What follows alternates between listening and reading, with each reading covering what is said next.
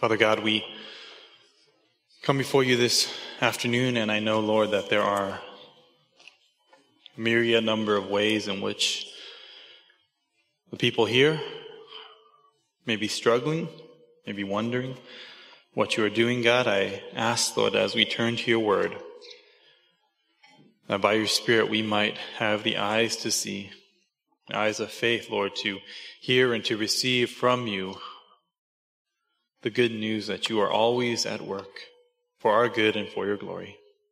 So we thank you for that, and we pray that your word would minister to us now. In Jesus' name, amen. Amen. Well, good afternoon. It's good to be with all of you this afternoon. My name is Eric. I'm one of the pastors here at Zoe, and if you're wondering why we always say that, it's because I'm sick of people calling me James on accident. Just kidding. No, it's because if you're new or newer, you're visiting, we're glad you're here. We want to get to know you. And for those of you who aren't new, who've been here for a while, we always love to be with you worshiping together. I'm going to be in 2 Samuel chapter 20. If you could turn your Bibles there, 2 Samuel chapter 20. We're continuing our study through the book of 2 Samuel, and we are very close to the end. As you turn there, I want to ask you a question. Have you ever felt like things in your life didn't go as expected? Have you ever thought to yourself, this wasn't what I thought it would be like? I remember a few years after becoming a pastor and before we had planted this church, I was having dinner or something with a group of friends who were part of the young adult group that I had helped pastor for a number of years. And as we were eating, we began to reminisce and we were talking, and one of the ladies who was there, she's a few years older than I, someone asked her, do you remember when Jesse and Eric became pastors at the church? And she said, yeah, I do. I remember that because I remember thinking, no way. Right? These guys are idiots. Okay, that's what, I don't know if those are her exact words, but that's what I heard. She was saying, I couldn't believe that these immature kids became my pastor. And I had to admit in that moment that I was a little bit surprised. It wasn't what I had expected. But I also realized as I was hearing her words that she was expressing the same thing. And now we are on good terms. She loves us, and I don't think she still thinks that we are immature idiots. But it wasn't what she was expecting as well. And this is just a silly example of unexpected circumstances, but I don't mean this question to make light of the fact that for all of us, we come to life and we have hopes and dreams and expectations, and so many times we get into it and we find without fail that things don't go exactly the way that we had expected. Right? From the couple that was expecting by now to have a family, and yet year after year and decades have passed, and yet they don't have this blessing that they had always hoped for.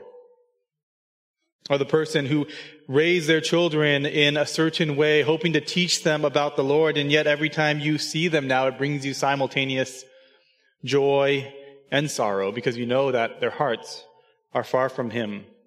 Or the person who started this business venture believing this is what God had given them to do, this new job or this new situation or circumstance or opportunity, but it hasn't gone as planned. In fact, things are much worse than you ever thought they would be. Well, if you ever felt that way, that things didn't go as expected, I think this chapter in the book of 2 Samuel is for us this afternoon. In this chapter, we find the end of the official narrative that describes for us the reign of King David. Now, it's not the end of the book, but it is the end of the official kind of summary of what he did, the highlights of his reign as king. And the reason we know that is if you're looking at your Bible, in the end of this chapter, starting in verse 23, there is a list of the officials of David's kingdom. And I'm just going to read that. We are going to go through the whole chapter, but because we're not going to spend as much time explaining this, I'm just going to get to it now. Verse 23, now Joab was in command of all the army of Israel, and Benaiah the son of Jehoiada was in command of the Kerethites and the Pelethites, and Adoram was in charge of the forced labor, and Jehoshaphat the son of Ahilud was the recorder, and Sheva was secretary, and Zadok and Abiathar were priests. And Ira the Jairite was also David's priest.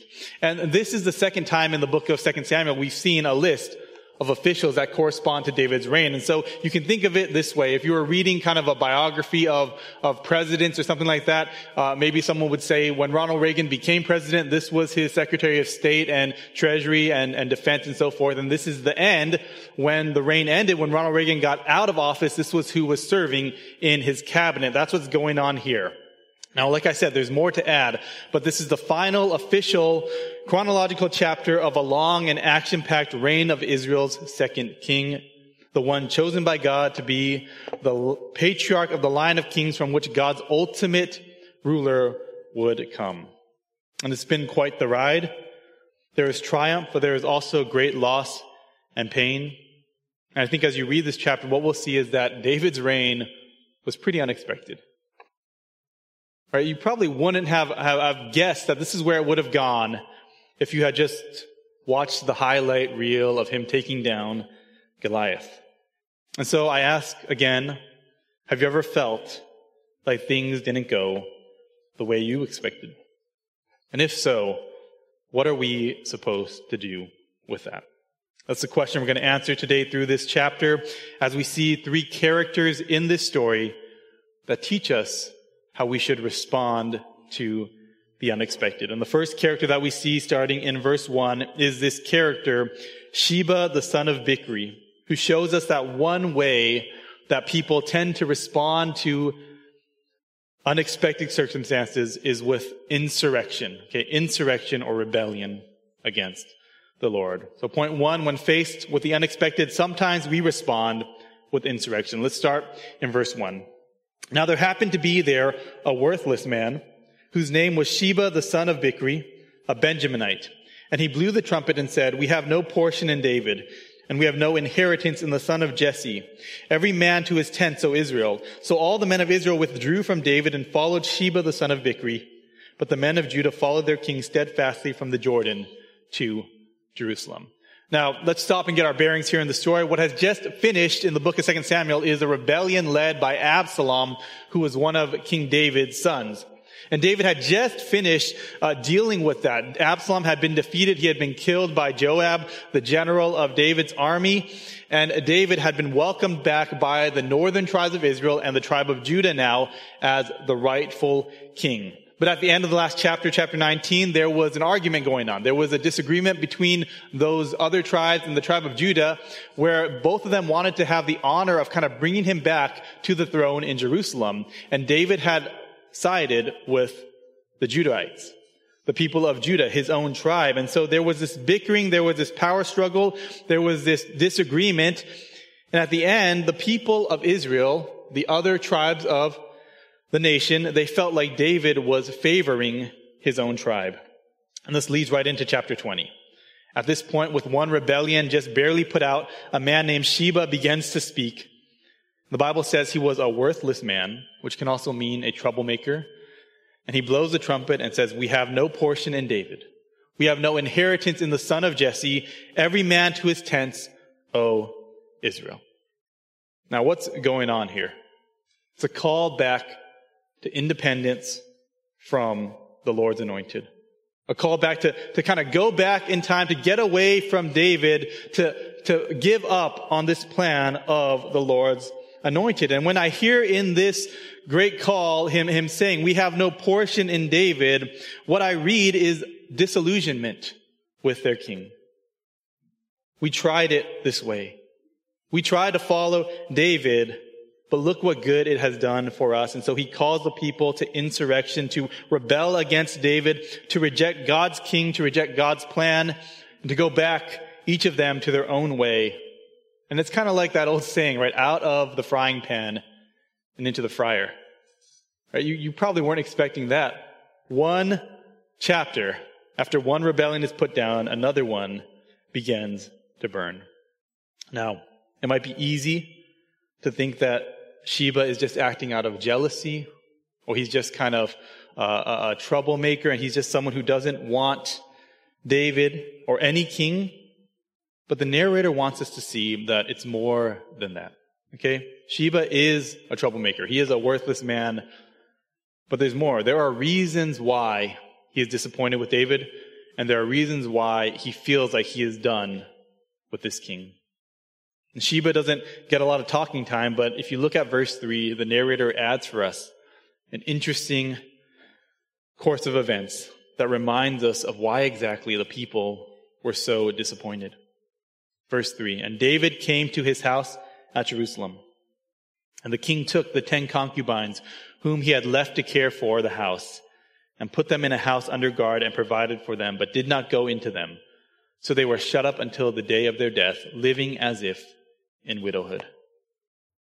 This verse, which seems almost out of place, is a reminder from the narrator about what exactly is going on. Okay, David had these concubines who he left behind when Absalom came and took over Jerusalem. And if you guys remember the story, Absalom committed great evil by going in to his father's concubines, by basically taking them from him. And it was kind of a fulfillment of the prophecy of judgment that Nathan had given David all those chapters ago. That because of his sin with Bathsheba in taking Uriah's wife, that the same thing would happen to his family and his house. And so these women who are left behind, who were abused in this way, are now left in this state of widowhood, living without a future of a family anymore or having even much freedom. They're stuck in this situation because of what David had done. Now, it's not all David's fault. But what is the text telling us? Sheba's rebellion wasn't successful or fueled because Sheba was such a charismatic guy. It's because David had made a mess, and he was coming back from a mess he had created to a mess that he had made. And so we begin to understand where Sheba is coming from, even though he is a worthless man. We start to understand why his call to rebellion could be successful just days, maybe even hours, after Israel had decided to bring David back.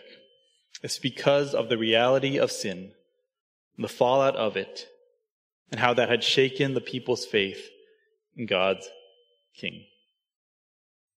I said Sheba shows us that one way we respond to disappointment and the unexpected is with insurrection. And how do we see this more clearly? Well, if you look at this explanation of who Sheba is, it's really interesting if you look at the text. Not because of what he does, but because of who he is. The text tells us a few things about Sheba. One, I already said it, he is worthless. Now, this term, worthless man, was used multiple times in the book of 2 Samuel, but the first time we kind of see that in the book of Samuel is all the way back when Eli was the high priest. And we're told in the book of Samuel, 1 Samuel 2, that his sons were worthless men. Now that's one clue. But secondly, Sheba is of the tribe of Benjamin. He's a Benjaminite. And if you remember, who was from the tribe of Benjamin? King Saul, the king before David. So that's kind of two things. He's a worthless man, bringing us back in the book. He is from Benjamin, bringing us back to the tribe from which Saul came. And third, all the way down in verse 21, we'll just jump ahead real quick. You can look there. In verse 21, Sheba is described as a man of the hill country of Ephraim. It's a phrase that's only found one other time in the book. In the very first verse of 1 Samuel, when we read that Samuel's father, Elkanah, was from the hill country of Ephraim. And so what the narrator wants us to see is that Sheba is a real person, but he represents for us and for the Israelites a desire to turn back from David, to turn away from the king, to turn away from the line of David and the son of Jesse. You guys understand what this feeling is like? I had multiple friends actually like this, who I used to play video games with. And anytime we would get to a point where he was about to lose, you know what he would do? He wasn't an honorable man. He would go and he would shut off the system, right? He would just turn it off. Maybe some of your kids are like that. Some of you are like that probably. You guys know what it's like. When things don't go the way we want, it's natural for us to want to just turn back, turn it off, quit. And this is simply an extension of our own desire to quit and turn away when things don't go the way we plan. And so in our spiritual lives, the character of Sheba reminds us that one of the responses that we often have naturally to disappointment and the unexpected and to struggle in this life is to turn away as well. In particular, if we are raised in the church or we are around the things of God, to turn away from God altogether. Now, what is insurrection? It's simply revolt, right? Rebellion, rising up against authority. And we see this in the Bible, but we also see it in our lives. You guys know we live in a time and day when this term deconstruction is more and more popular. Have you guys heard that? People deconstructing their faith, which is basically a term for questioning and rejecting the Bible and ultimately faith in Christ and God himself. And there are a lot of reasons for it. And if this is something that you're struggling with, we would like to help you. If we can, we'd love to talk to you about it. But we still need to understand what the Bible sees this as. It's insurrection. It's rebellion. It's a rejection of God and his rule for our own rule because we no longer are okay with God's plan and God's king. Now, like I said, there are intellectual reasons. Sometimes people go through this process, but the truth is that so often rejecting the faith, rejecting God's way is because in our hearts we want to do something that God said we can't. There's a desire to do what God says you must not do, or disillusionment with how God has let your life turn out, or anger and bitterness, even that God has made you the way you are. I remember talking to a friend who grew up in the church, and it was so interesting to hear him say all these reasons why he did not believe in the Bible. He's saying, well, the virgin birth makes no sense. And all of these prophecies and stuff, well, those are just things that were written post the fact, right? They knew what was going to happen. They wrote about it after it already happened. He was bringing up all of these scientific objections to the Christian faith. And at the end of it, he says, and yet I still hate God for making me this way. This is how we are as humans. It's okay to follow God. It's okay to follow Jesus until it doesn't go the way I expected. And so we turn our back on him. We rebel from him. We suppress the truth of God with a lie. We cannot seem to help but see God as a genie, a cosmic genie whose primary purpose to exist is to do the things we expect him to do. And so for so many in this world, like Sheba, even in the church, the answer they turn to is insurrection. And David recognizes how strong this desire is inside of people, and so he takes immediate action. In verse 4, then the king said to Amasa, the general who had replaced Joab, call the men of Judah together to me within 3 days and be here yourself. So Amasa went to summon Judah, but he delayed beyond the set time that had been appointed him. And David said to Abishai, now Sheba the son of Bichri will do us more harm than Absalom. Take your Lord's servants and pursue him, lest he get himself to fortified cities and escape from us. And there went out after him Joab's men and the Kerethites and the Pelethites and all the mighty men. They went out from Jerusalem to pursue Sheba the son of Bichri. David knows, and the narrator knows, that the disappointments of life are fuel for the fire of insurrection. And so he says, we need to put it out while we can. He gets the army together. He says, we got to crush this now. It'll be worse than Absalom. More people will follow him if we don't stop this now. And that leads us then to the army of David and the second character we need to look at in this chapter. We've seen Sheba and how he embodied insurrection, but now we're going to move on to Joab, a character who shows us that sometimes our response to the unexpected is not insurrection, but insubordination. That's what Joab shows us here. Starting in verse 8, Joab enters the story. And Joab is a significant character in the book of Samuel. Okay, he is David's nephew. He is a general of David's army. He's the general for most of the time that David is king, but he isn't a good guy per se. Okay, he's no Boy Scout, to put it lightly. He's the opposite. He's pretty bloodthirsty and pretty cold. And in many ways, Joab is the enforcer of David's kingdom, okay? He's the one who helped kill Uriah. So you remember when he wanted to go kill Uriah, he sent a secret letter to Joab, and Joab is the one who quote unquote pulled the trigger. He's the one who did the dirty work, but he also did the dirty work for David even when David didn't ask him to, right? When David said, don't touch the boy Absalom, Joab went and he stabbed him like 10 times in direct violation of the order. Joab was insanely loyal to the king. but he was uncontrollable. In last chapter, Joab was essentially demoted for killing Absalom when David had told him not to. And he was replaced by this man, Amasa, who was actually the general of the rebellious army. And so you can imagine how this sat with Joab. Knowing who he is, knowing his character, you can imagine how he felt that there was this new general in his place. And so I love the way the text reintroduces Joab. He shows up in verse 8, but even one verse before, verse 7, which we read, there is a clue. It says that these were Joab's men who went with Abishai. So the text is giving us clues that Joab has been demoted, but he is not close to being done. In verse 8, I'll read the text with you, and we'll read a larger section of it with a few explanations, just so we can kind of understand where the story is going, because it is fascinating and somewhat unexpected. Verse 8. When they were at the great stone that is in Gibeon, Amasa came to meet them, and he came with the rest of the Judah army. Now Joab was wearing a soldier's garment, and over it was a belt with a sword in its sheath fastened on his thigh, and as he went forward, it fell out. And so you can imagine he's wearing this normal soldier's garment. He has this kind of holster for his sword on the side. And as he's walking forward, he just kind of steps, maybe tumbles, and it falls out of the sheath onto the ground. And Joab said to Amasa, "Is it well with you, my brother?" And Joab took Amasa by the beard and his right hand to kiss him.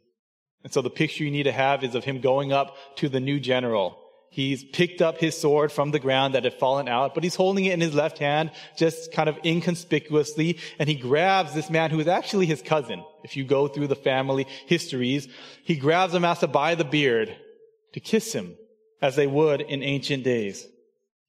But Amasa, verse 10, did not observe the sword that was in Joab's hand. He saw it, but he didn't understand. So Joab struck him with it in the stomach, and he spilled his entrail to the ground without striking a second blow, and he died. Then Joab and Abishai, his brother, pursued Sheba, the son of Bichri. And one of Joab's young men took his stand by Amasa and said, "Whoever favors Joab and whoever is for David, let him follow Joab." And Amasa lay wallowing in his blood in the highway. And anyone who came by seeing him stopped. And when the man saw that all the people stopped, he carried Amasa out of the highway into the field and threw a garment over him. When he was taken out of the highway, all the people went on after Joab to pursue Sheba, the son of Bichri. It's a compelling scene. It's, like I said, a little bit unexpected if you were reading it for the first time or you had it in a while. Joab is loyal to David, fiercely so, but uncontrollable. And this text helps us understand something about Joab that maybe we didn't fully understand before. Is Joab a good or a bad guy? What would you say? Is he a good guy or is he a bad guy? Well, like most of us, it's a mixture of both. But what exactly is the relationship between Joab and David? He's loyal. He'll never leave David's side. But what we see here is it doesn't mean he will obey. In fact, this is exactly what the story shows. He is insubordinate, which means he is disobedient. He is still on the king's side, but he does whatever he wants.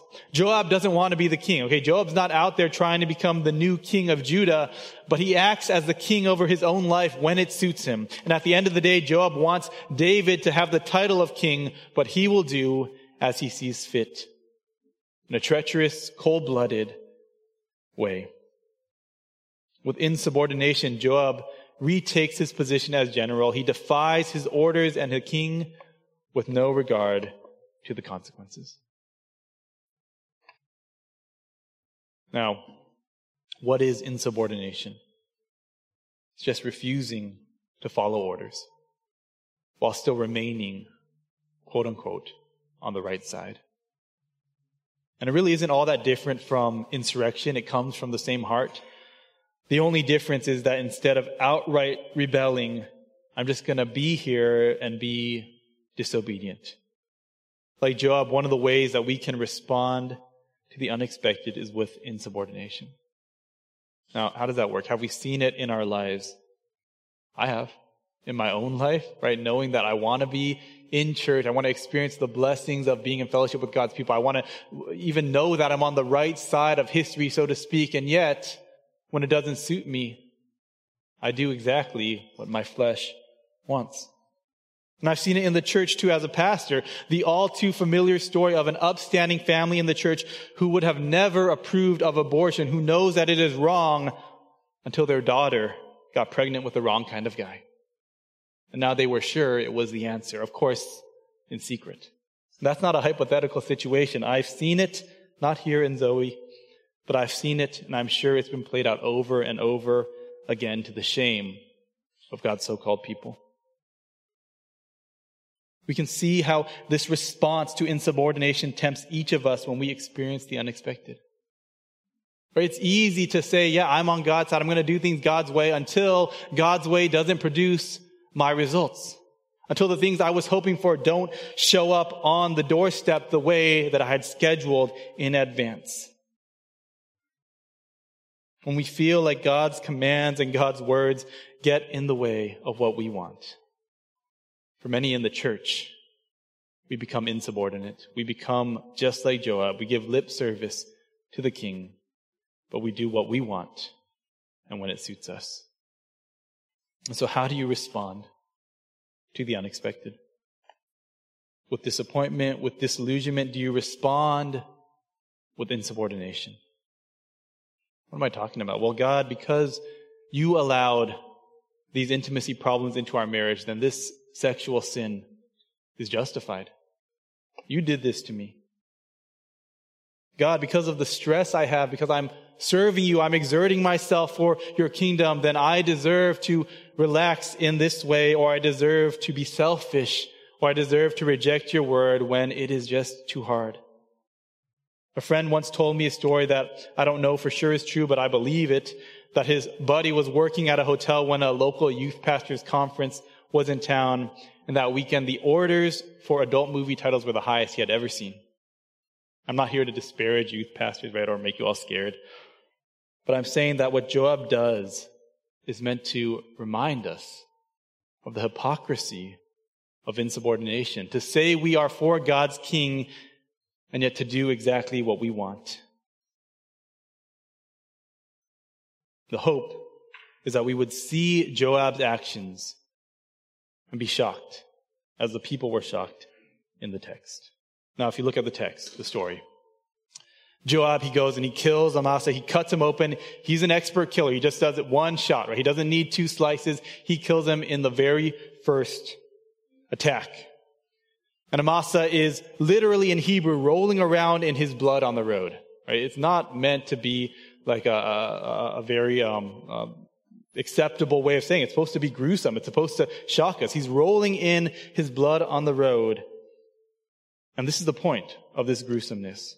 Joab and Abishai, they run off after Sheba. There's a guy standing there who Joab set up to say, hey, if you are for David, then go. Run after Joab and Abishai. Go be part of the army. But the people are walking by. And what happens? Every one of them stops and they see this. And they feel like this isn't right. This isn't the way it's supposed to be.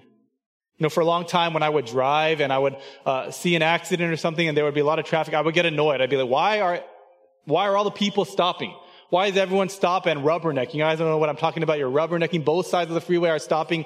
I would get annoyed by it. And as I've gotten older and I've thought about it, I've softened a lot, because if you think about it, shouldn't we slow down and stop when something like that happens? Shouldn't we see something that like an accident and someone losing their life and be disturbed by it? That's what's going on in this passage. The people come by and they're disturbed. They're not just taking what this guy is saying at face value. He's saying, I'm for David. But Joab has disobeyed. He has slain Amasa, the general David had put in charge. They see Joab now for who he really is. And this description of the killing is meant to be gruesome. And the way in which Joab and Abishai just kind of run off without even dealing with the body is meant to be somewhat perverse, to show us how gruesome and perverse this sort of insubordination and hypocrisy is. It stops the army in their tracks until the young man covers it up, until he pulls it away and covers it with the garment. See, the Bible and the story of David shows us that there is something very uniquely disturbing to God about a person who claims to be for him, but is insubordinate and disobedient to the word. That there is something worse than a sinner, which is a sinner who pretends that he isn't one, who puts on the hypocrisy of self-righteousness, who says, I am for David, while he disobeys the king. And it's so poetic, right? So biblical that Joab turns his back on the orders of King David by betraying someone else with a kiss. He acts like business as usual after his insubordination. And so at the end of this portion of the text, Joab is in charge. He's the one that everyone ends up following. But the text is very clear. He is not the kind of man you and I ought to be. He's just as worthless as Sheba, who he is pursuing. And so to kind of summarize where we've been, there are two ways we see in this text that people respond to the unexpected, to disappointments, and both of the ways are wrong and worthless. We can go to insurrection, to rebel against God. We can turn away from him, or we can be insubordinate. We can be content to give lip service to God, but obey ourselves, and to disobey the word when it suits us. The unexpected circumstances of life have a tendency to turn us into rebels or hypocrites. But of course, the chapter isn't over yet. There's still one more way, a third way, which we see in the final person this chapter shows us, this wise woman of the city of Abel Beth Maachah. This wise woman shows us that the right way to respond to disappointments and the unexpected and all these things in life is not with insurrection, it's not with insubordination, but it is with insight. So let's read from verse 14. And Sheba passed through all the tribes of Israel to Abel of Beth Maachah, and all the Bichrites assembled and followed him in. And all the men who were with Joab came and besieged him in Abel of Beth Maachah. They cast up a mound against the city, and it stood against the rampart, and they were battering the wall to throw it down. So here's what's going on. In case you're having a little bit of trouble tracking, Sheba tells all of Israel to go back, to abandon David, to disconnect from the king in Jerusalem. And they listen. And as he's kind of going away, David sends the army after him to take care of this problem. And so Sheba is a fugitive. He's on the run. He goes up from Jerusalem through the tribes of Israel. He starts heading north from Jerusalem. And eventually he gets all the way up to the city of Abel of Beth Maachah, which, if you don't know, which I'm assuming you don't, is at the very northern tip of the Israelite territory. So Jerusalem is in the southern part of Israel, but Abel of Beth Maachah is all the way at the top. It's a long journey. He's gone through the whole land, all the way to the end of the country. Now, the text isn't that clear. Either one clan followed him, or maybe no one really followed him. But basically, he arrives at the city, and Joab shows up behind him.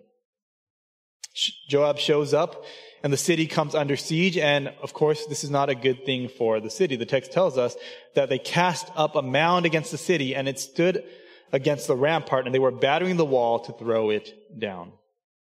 And I imagine now that if you're thinking about this story in terms of the unexpected, the people of Abel of Beth Maachah are facing an unexpected circumstance. Just a week or two ago, everything's fine, right? David is the king. Things are going pretty well. Now, all of a sudden, this city in the very far tip of Israel has an army at their door about to wreck the town, tear down the wall, maybe kill them all as well. It's not what they would have expected, of course. The question is, how will they respond? And it's at this point that the narrator introduces us to this character, an unnamed wise woman. Verse 16, then a wise woman called from the city, Listen, tell Joab, come here that I may speak to you. And he came near her, and the woman said, Are you Joab? He answered, I am. Then she said to him, Listen to the words of your servant. And he answered, I am listening. Then she said, They used to say in former times, Let them but ask counsel at Abel. And so they settled the matter. I am one of those who are peaceable and faithful in Israel. You seek to destroy a city that is a mother in Israel. Why will you swallow up the heritage of the Lord? Joab answered, Far be it from me. Far be it that I should swallow up or destroy. Which is pretty ironic, he would say that. That is not true. But a man of the hill country of Ephraim called Sheba the son of Bichri has lifted up his hand against King David. Give him up alone, and I will withdraw from the city. And the woman said to Joab, Behold, his head shall be thrown to you over the wall. Then the woman went to all the people in her wisdom. They cut off the head of Sheba, the son of Bichri, and threw it out to Joab. So he blew the trumpet, and they dispersed from the city, every man to his home. And Joab returned to Jerusalem to the king. Now, when I read this passage, my mind and your minds immediately went to the act of throwing this guy's head over the wall to Joab. Okay, it's the most memorable part of this story, and it is graphic. But we don't want to miss the lessons that this passage has for us about this wise woman. While there is a graphic scene here, what is emphasized about the woman that is different from the worthless Sheba and the dangerous Joab is her wisdom. The passage tells us over and over again, we need to see that, right? It says that she is a wise woman, that she approaches the people in her wisdom, and then she talks about how the city of Abel was known for its wisdom. That in ancient days, people would go there, and they would go there for judgment. They would go to Abel to find out some wisdom, to get a situation resolved by the wisdom of the people who lived there. And so this wisdom has a huge part to play in this story. Now, what wisdom do we see here? Well, you might think that her wisdom is that it's better to give up this one traitor than to lose the entire city. And that's part of it, right? In fact, the Jewish rabbis, they would look at this story and they would say, this is a case study in how we determine the morality of giving up one to save the many, right? What are you supposed to do? Is it right or wrong to sacrifice one person for the good of everyone else? Those are legitimate thoughts. Maybe you read this story and you have something in your mind along the lines of it being better to enter into heaven with one hand and one foot and one eye than to go into hell whole, like Jesus talked about, right? There are legitimate applications of that. But what is her wisdom in this text? That's what I want to focus on. I think the key to seeing that is in how she speaks to Joab in verse 19. Look at that with me. She says, I am one of those who are peaceable and faithful in Israel. You seek to destroy a city that is a mother in Israel. Why will you swallow up the heritage of the Lord? Now, what is she talking about? About the city being a mother in Israel. Well, she's talking about how this city is an old city. A city that was there from a long time ago, and most likely that means it was a city that God had given to the people of Israel when they had conquered the land under Joshua. And she says it here, why will you swallow up the heritage or the inheritance of the Lord? If you read this passage, she's the only one who's talking about the Lord at all. And what we see in this short exchange is that this woman, like any truly wise person, sees this situation in light of the Lord, in light of the fear of the Lord. She is fundamentally different than Sheba and Joab. She's not thinking about political realities here. She's not thinking about the personal setback. She's not even thinking about the physical danger of this army at her doorstep first. She's thinking about, what is the Lord doing? And that's the question we need to ask. Right? You're in an unexpected situation and all these things seem to be crumbling around you and things are happening that you thought would never happen. The question we need to ask is, what is the Lord doing? If you're a Christian, you need to ask that question. What is God doing? Because God is not a God who is wasteful of his time and our time. He's not a God who gets taken by surprise by the things that happen. He is doing something, and this woman understands that. As she speaks with Joab, this is what she relates to him. This city is a heritage. Not mine and not just the people here, and it doesn't belong to you either. It belongs to God. She's on a different wavelength from Sheba and Joab. Her thoughts are for the well-being of her city, yes, but she sees what is happening in the context of what God is doing. In the face of this situation, this wise woman has the insight, the knowledge to remember that behind all of this that's happening, God is in control. The Lord is the one who gave him this city. The Lord is the one who is still on the throne. The land is the land of his promise. The city belongs not to Joab, not even to David, but to God. And the way to deal with this unexpected situation is to have the insight to remember that God is in control. In the same way, I conclude that when the woman went to her people in her wisdom to tell them to cut off Sheba's head and throw it over the wall, she reminded them of it. This city is ours by the gift of the Lord. So if you were thinking about joining Sheba, or you were thinking about getting into this rebellion against David, he is the Lord's chosen king. And so we must submit to him. And so they throw the head over, and at the end of the passage, we see that Joab blows the trumpet and sends every man home, as Sheba had done in the beginning, bringing this chapter to an end and inviting us to consider what the end of David's reign really means. Have you ever been in a situation where you thought, this isn't what I expected? Are you in the situation now? Maybe in your marriage, not understanding that how this gap between you occurred. Maybe in your singleness, wondering why things are the way they are for so long in your eyes. The last chapter of David's official reign invites us to face the reality that we all will deal with the unexpected. None of us is going to come to Christ and then the rest of our lives till glory goes exactly the way we would have hoped and planned. Right? It sounds so simple. It sounds like that's 101. We should all know that, and yet it seems like it's so hard for us to accept. We have this vision of what things should look like, how God should work in our lives, how the people around us should respond, and yet when it doesn't go that way, we are broken and crushed. How will we respond to that? The reign of David, the chosen king, shows us that's the way God works. He works through those things. And so we don't respond with rebellion or disobedience, but with faith-filled fear of the Lord. Living in light of who he is. Knowing, being convinced that he is at work. Knowing that he is in charge, and then looking for what he is doing in his program. Even in the unexpected. Always in the unexpected, God is at work. Nothing about this reign of David's would have been what Samuel or Saul or David or Absalom or Sheba or Joab would have expected. They're all just human. But God was still in charge. And as Proverbs 16:9 says, the heart of man plans his way, but the Lord establishes his steps. And so again, we think about our lives. We need to understand if the God we say we worship is only worthy of our trust when things go according to our plan, well, then he's too small a God. And if God is only worth trusting when things are going good, then that's not the God of the Bible.